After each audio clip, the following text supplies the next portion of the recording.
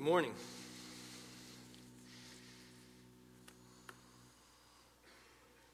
This morning we're going to continue in our series From Bondage to Freedom as we study through the book of Galatians, and we will be in the first 11 verses of chapter 4.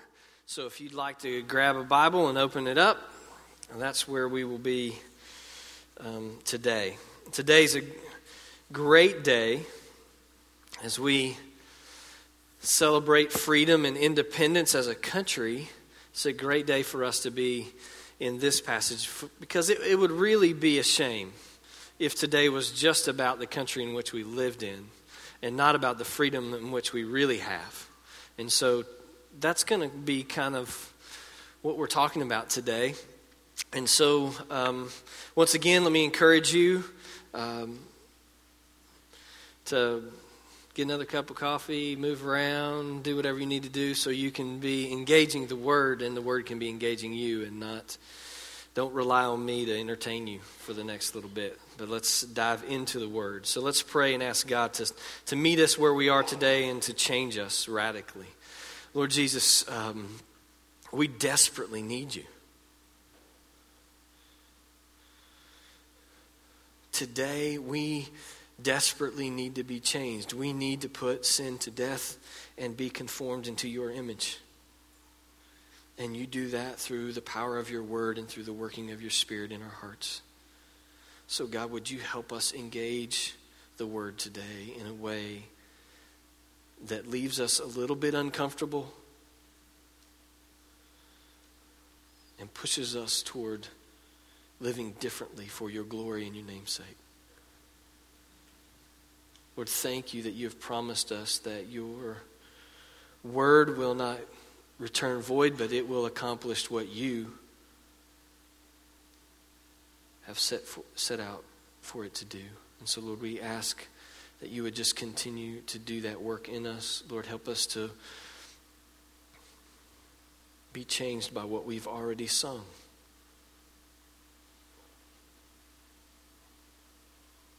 And pray this in Jesus' name. Amen. Drunk man got on a bus late one night, staggered down the aisle of the bus, and fell into a chair right next to an elderly woman who was clutching her Bible. She looked at him, smelled him, sized him up and down, and said, "I've got news for you, mister. You're going straight to hell." The man jumped up out of his seat and shouted, "Oh man, I got on the wrong bus again." Today, once again, we see the Galatians jumping on the wrong bus because they're intoxicated by the things of this world, this culture. And so it's very easy for us to relate to the text today because we've all played that role. Last week in Galatians 3, we have seen the Apostle Paul review 2,000 years of biblical history, Old Testament history, and particularly showing the relationship between three main figures, Abraham, Moses, and Jesus. He explained how God gave Abraham a promise to bless all the families of the earth through his family, and gave Moses the law, which did not annul the promise, Paul says. In fact, it actually made it more necessary and urgent. And last week, we dove into Paul's argument that the promise was fulfilled in Christ, so that everyone whom put their trust in Christ inherited the promise which God had given to Abraham.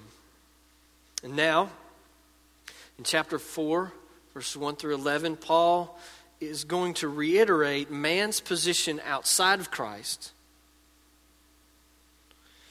And he's going to contrast it with man's position in Christ in order to make a passionate appeal to the Galatian Christians not to go back. to stay the course, to walk in a way, in a manner worthy of the gospel. So with that said, let's turn and read the first 11 verses together. I mean that an heir,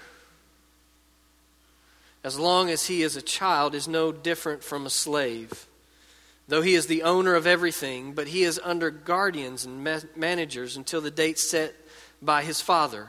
In the same way, we also, when we were children, were enslaved to the elementary principles of the world. But when the fullness of time had come, God sent forth his Son, born of a woman, born under the law, to redeem those who were under the law, so that we might receive adoption as sons. And because you are sons, God has sent the Spirit of his Son into your hearts, crying, Abba, Father. So you are no longer a slave, but a son.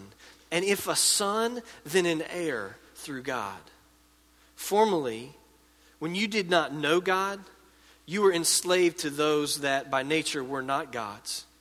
But now that you have come to know God, or rather to be known by God, how can you turn back again to the weak and worthless elementary principles of the world, whose slaves you want to be once more?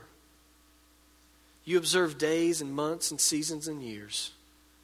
I'm afraid I may have labored over you in vain. Paul's whole issue with the Galatians at this point is why they would have turned back. And the thought and the fear that he had maybe labored in the gospel with them and done that in vain. You see, at the beginning of this passage, Paul once again uses a common illustration for his day. And he's used many of them throughout the last couple chapters. This one is an illustration of a child who was a minor, even though he might be an heir and the future owner of a vast estate. As a minor, he lived much like a slave, making no decisions and having little freedom. But at the time set by his father, that child would enter into true manhood with the appropriate responsibility and freedom. He would come to an age where his inheritance would be given to him. The application of this illustration should be obvious to us as we've read and studied through Paul's letter, that although we may be heirs to the kingdom, we were all once in an inferior position, enslaved to the elementary principles of the world. As a minor, as a child, we were under a manager, awaiting a time set for us by our Father. But before we get to that, what does it really mean to be enslaved to the elementary principles of basic spirits, some translators put it, of this world? And commentators are all over the map trying to decipher what Paul's really talking about. But I think if we look in light of the context in which it's in and the connection to verses 8 and 9, that the best translation would be the basic principles, the basic spirits of this world. Verse 8, Paul says, formerly when you did not know God, you were enslaved to those that by nature are not God's. He points to a past bondage to these spiritual beings who were not God's. Probably the idolatry, pagan rituals of the Galatians.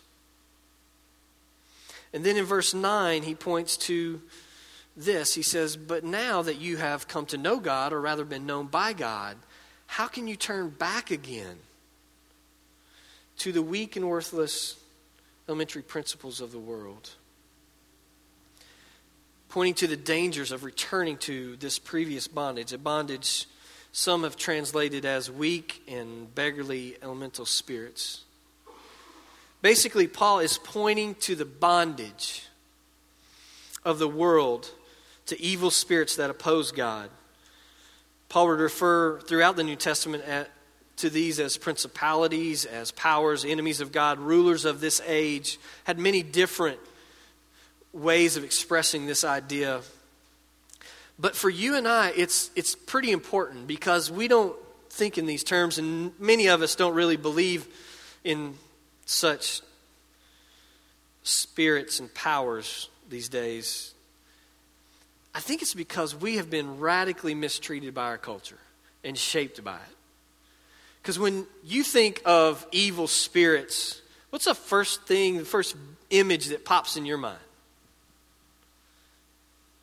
Is it some crazy, scary movie you saw when you were a teenager or junior high, or, something coming out of somebody, or what was it? We tend to think of those crazy, supernatural stuff that's just not real. It's in the movies kind of stuff. And so we dismiss it and we don't think about it.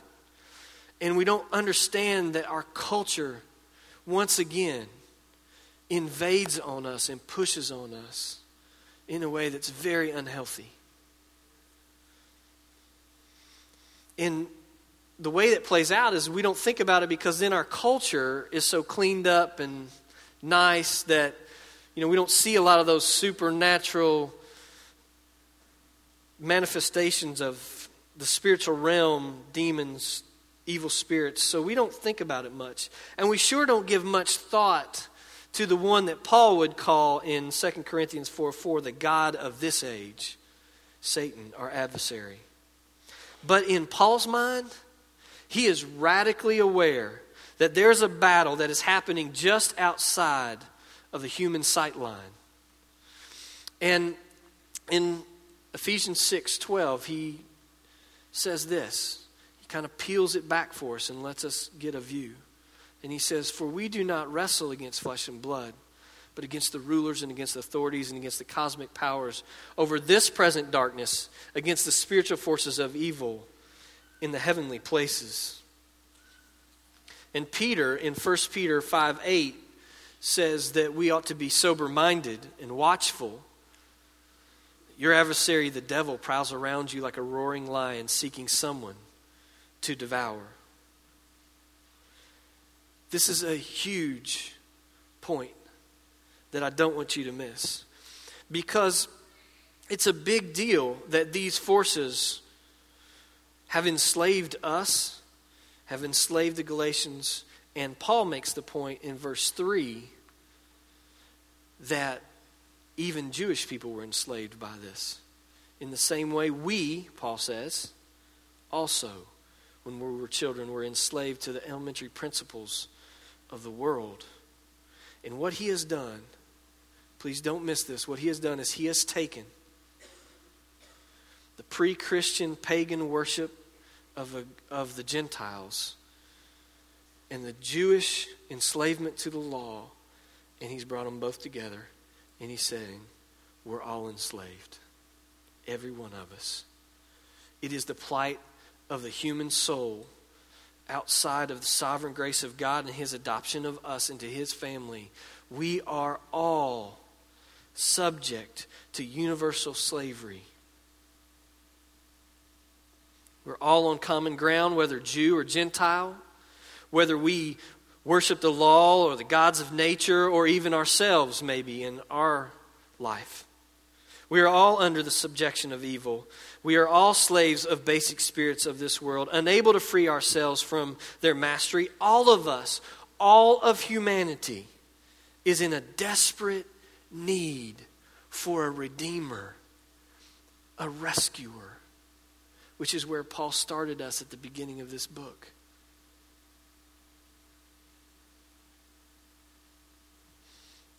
And so he moves to verse 4, and he says those great words, but God. But when the fullness of time had come, God sent forth his Son, born of a woman, born under the law, to redeem those who were under the law, so that we might receive adoption as sons. And because you are sons, God has sent the Spirit of his Son into your hearts, crying, Abba, Father. So you are no longer a slave, but a son. And if a son, then an heir through God. You see, when the fullness of time had come, God changed everything. He changed everything. Like a loving father determining the perfect time for his heir to enter into his inheritance. The time in human history, fixed and appointed by God, had come, and with one great redemptive act, God sent his Son into human history on the greatest rescue mission ever known to man.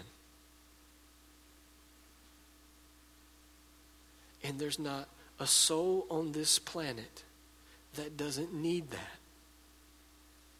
There's not a person that lives in your neighborhood, around the corner, or across the world that doesn't need to know that. And just so that we keep our understanding of who Christ is, and that it is who Christ is that's very important for our salvation, Paul makes it very clear. Jesus, though sent by God and divine and God in his full glory, was also born of a woman, denoting his humanity and that he was fully human.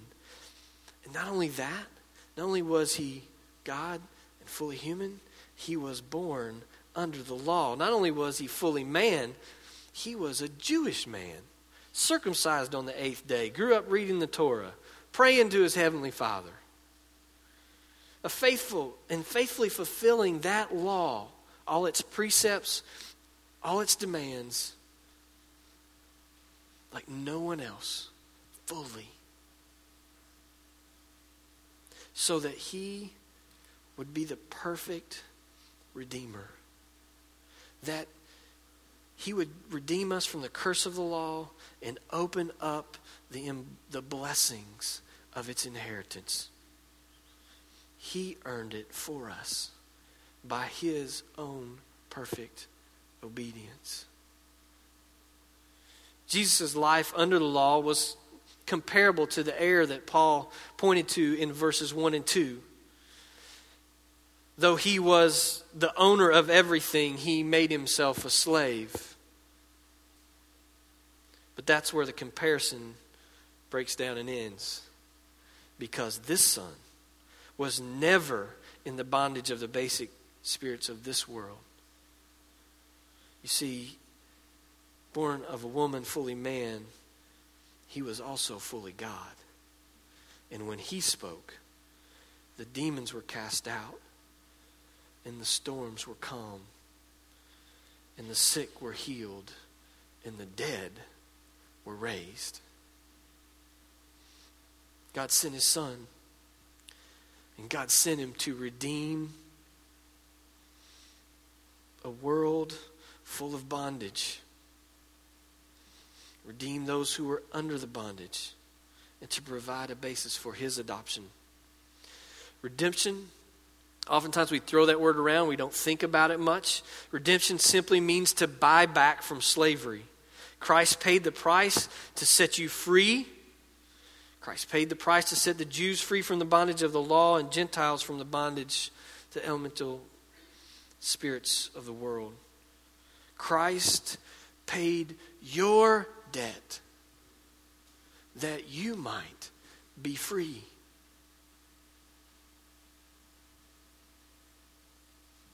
Redeemed from an empty way of life. Peter says that you were ransomed from the futile ways that you inherited from your forefathers. An empty life. Whether your life looked decent, the great American dream with a white picket fence and good conservative values and an American flag hanging on the house, or whether your life looked wicked on any scale of human morality, whatever that life looks like, without Christ, it's in vain, it's futile, and it's empty. Paul would say in Ephesians 2:23 that we all live this type of life in which we once walked, following the course of this world, following the prince of the power of the air, the spirit that is now at work in the sons of disobedience, among whom we all once lived in the passions of our flesh, carrying out the desires of the body and the mind, and were by nature children of wrath, like the rest of mankind. Christ's ransom secured us from not only the penal curse of the law, but also from the bondage of sin. And not only did Christ buy those who would put their faith in him, in verse 5,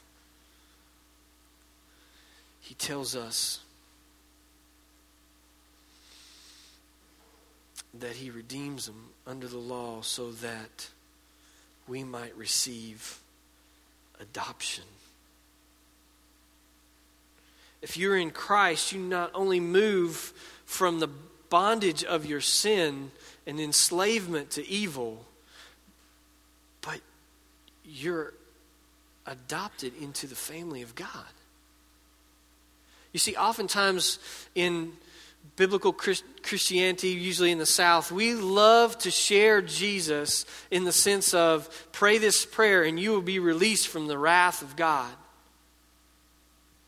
Believe this, that Christ died for your sins and you'll be released, free.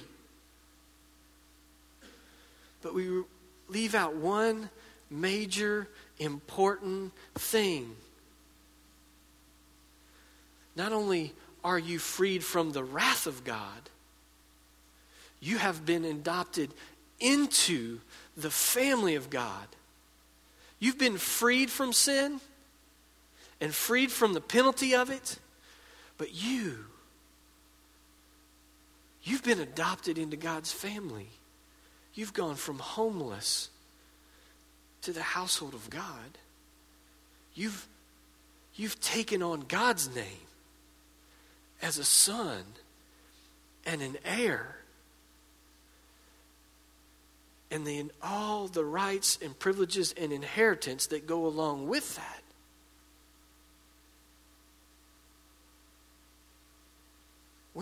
When was the last time you thought about that?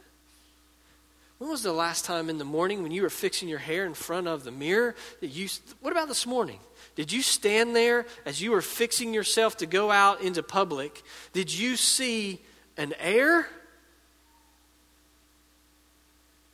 or a slave? Did you see a son of God? A daughter of God? Or a slave?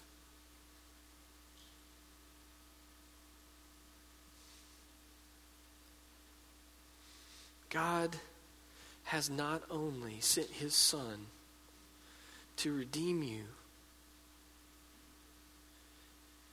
he has sent his Spirit to reside in your heart so that you, as the passage says, can call him Abba, Father. The indwelling of the Holy Spirit in your heart is not to empower you specifically to do miraculous things and become some kind of Superman Christian. The miraculous part is God has transferred you from darkness into light, from not having a family to God's family, and being able to have an intimate relationship with the Father and call him Abba. It's a term for intimacy. And Paul says, you cry out with an exclamation point, Abba, Father, as a slave that has been set free. No longer bound by his sin, no longer bound by the principalities of this world, no, free.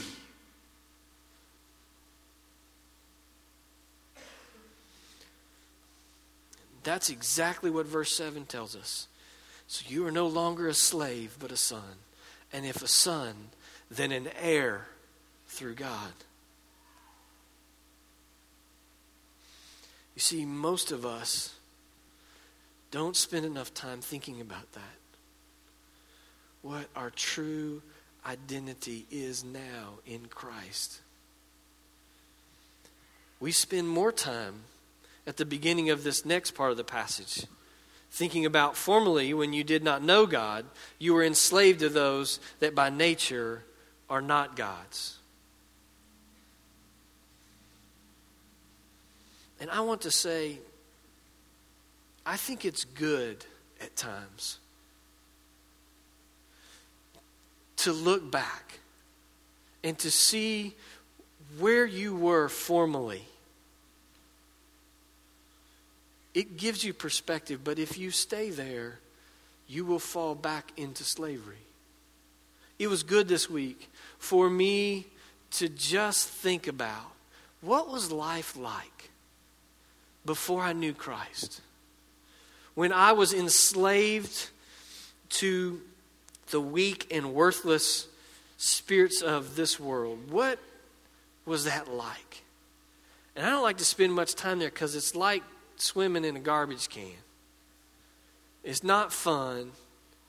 It stinks. And you never come out clean if you stay there. But the beautiful thing about it is, if you'll go there for just a moment and you'll remember where that life took you, where you ended up on that bus. Yeah, I spent a lot of time on the wrong buses, intoxicated by the world.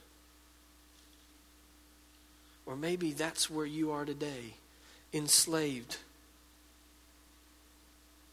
Something right now is acting as your functional God, though it's not a God by nature at all. It's an idol. Do you remember what it was like not to know God, or, as Paul put it, to be known by God? Do you remember what that was like? Do you remember the emptiness and the pain? Do you remember that experience? Maybe it's your experience right now.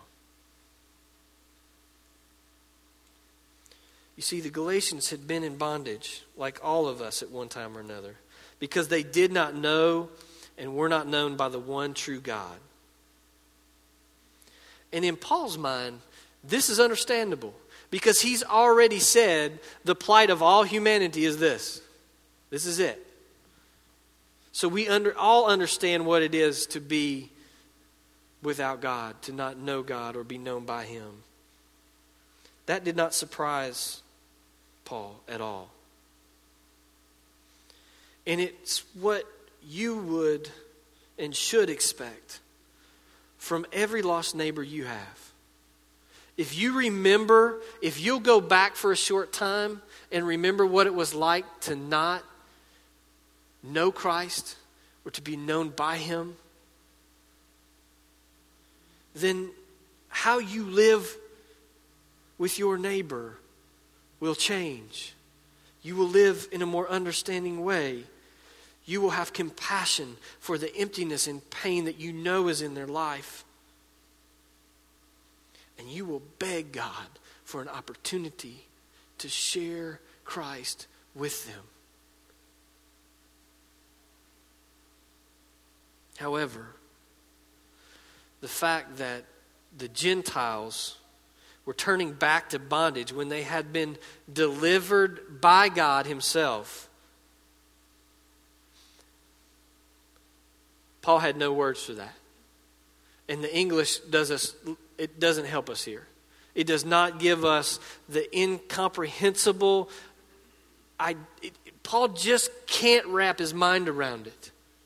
How someone could be released from their sin and slavery and want to go back. Do you just have a flash of Exodus in your mind? It's a great parallel here. Great parallel. How could you go back? Why would you want to go back? That's the beauty of swimming in the trash can for a little while. I don't want to go back at all. I don't even want to take a short detour in that direction.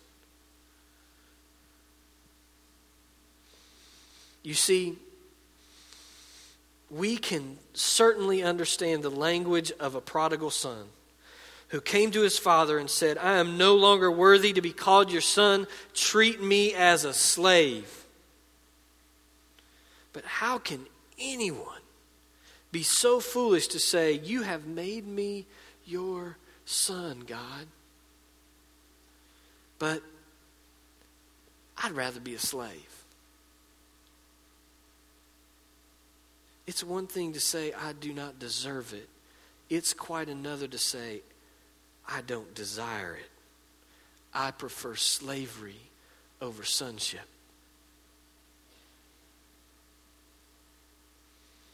The New York Times reporter, Nicholas Kristof, chose 2 Cambodian prostitutes and attempted to buy their freedom from their brothel owners. And he selected young women who were there against their will, willing to tell their story, and actually wanted to leave prostitution. The first woman, Sray, was a simple transaction. For $150, Kristof left with the girl and a receipt. Sray's mom's situation, however, proved a little bit more difficult, since the brothel owner demanded more money. Kristof writes, after some grumpy negotiation, the owner accepted $203 as a price for Sray's mom's freedom. But when Sray's mom told me that she had pawned her cell phone and needed $55 to get it back, I said, forget about your cell phone. We've got to get out of here. Sray started crying, and I told her that she had a choice, her cell phone or her freedom. And she ran back to her tiny room in the brothel and locked the door. With Saray's mom sobbing in her room and refusing to be freed without her cell phone, the other prostitutes and her closest friends began pleading with her to be reasonable. And even the owner of the brothel begged her to grab this chance while you can. But Saray's mom hysterically refused to leave. The only thing that stopped her crying is when Kristof agreed to buy back the cell phone as well. And then she asked him for her pawned jewelry to be part of the deal.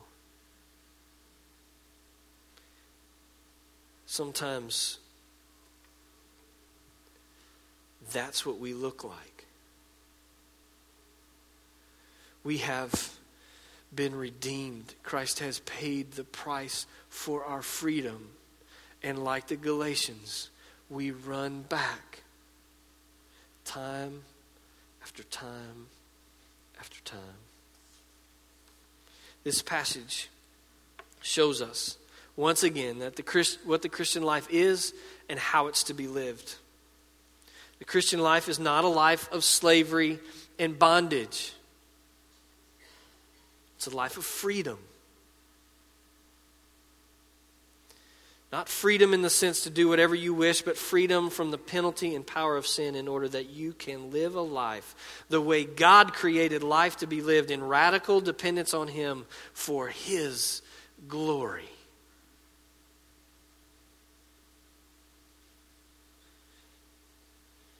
Titus 2:14 says this, that Jesus Christ, who gave Himself for us to redeem us from all lawlessness and to purify for Himself a people for His own possession who are zealous for good works. This passage shows us the connection between Christ's redemptive work and how it goes beyond salvation from God's everlasting curse. Its purpose is to redeem us from sin to Himself. What is God up to in this grand narrative of the Bible? He is about redeeming a people from their sin and purifying them, that they may be his people who are zealous for good works. That's what he's doing. That's what this whole redemptive plan that's being laid out is all about. So, do you deserve it? Absolutely not. No, not one. No, not one. But should you desire it? Oh, yes.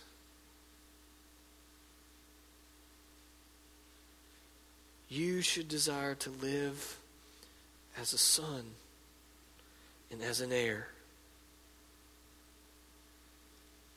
So here's the question.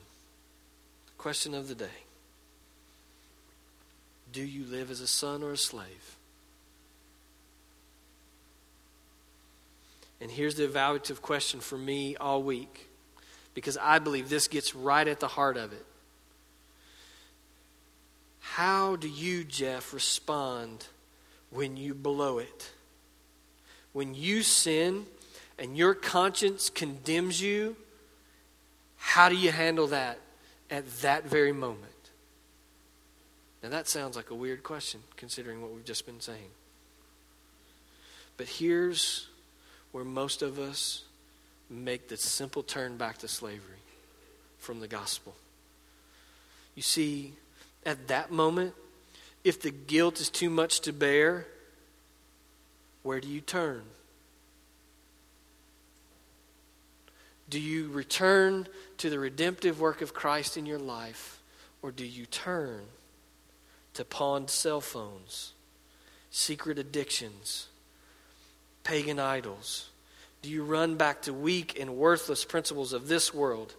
If you do, you are saying that I want to be a slave. That's what you're saying. Every time you make that turn away from Christ, back to that. You're saying, I want to be a slave to materialism, alcoholism, lust, entertainment, recreation, anything that will numb me and help me escape. That is what I want to serve. That's what I'm going to worship.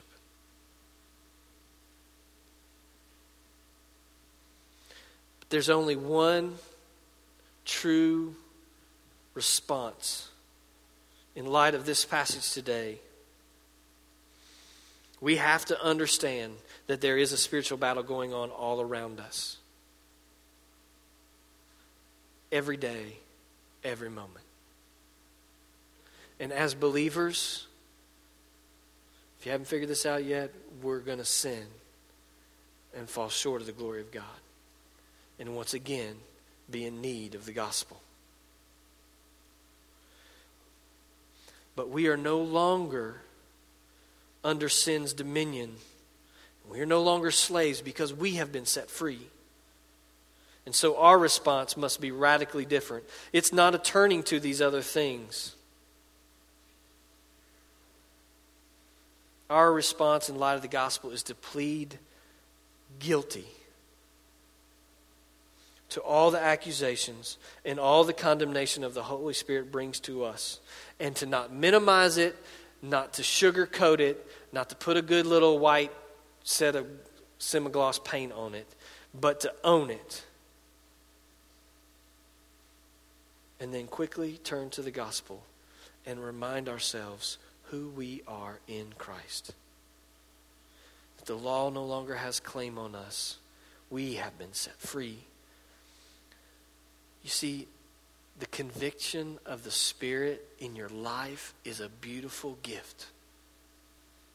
God places the Spirit of His Son in your heart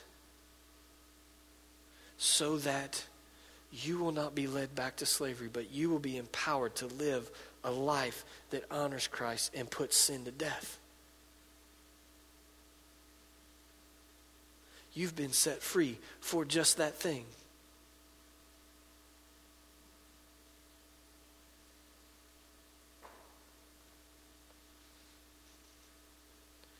So as we think about that today, as you respond to God's word, what are the things that you turn to instead of Christ's redeeming work? What is it that captures your heart that you want, as Paul says, to be its slave? What is it? Today is the day to nail a nail in the coffin, to lay those things to rest once and for all. To confess them, don't sugarcoat them, don't whitewash them, don't make them look prettier than they are. Fall on your knees, confess them to God, repent and receive what is yours. You are no longer a slave. You've been set free. You are a son, and if a son, an heir. That is not your identity any longer. Because at just the right time, the fullness of time in your history, God sent his son to you to redeem you from the bondage of the law. And you are a son if you place your faith in that. Let's pray. Lord Jesus, today, as we reflect on your word and as we try to apply it to our lives, will you please be merciful to us? Will you bring to light those things that we run to?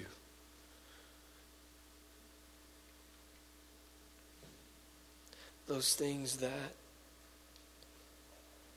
enslave us.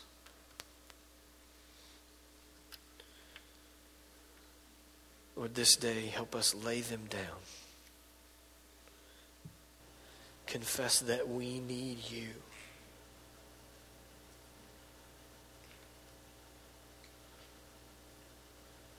And that we come with nothing to give.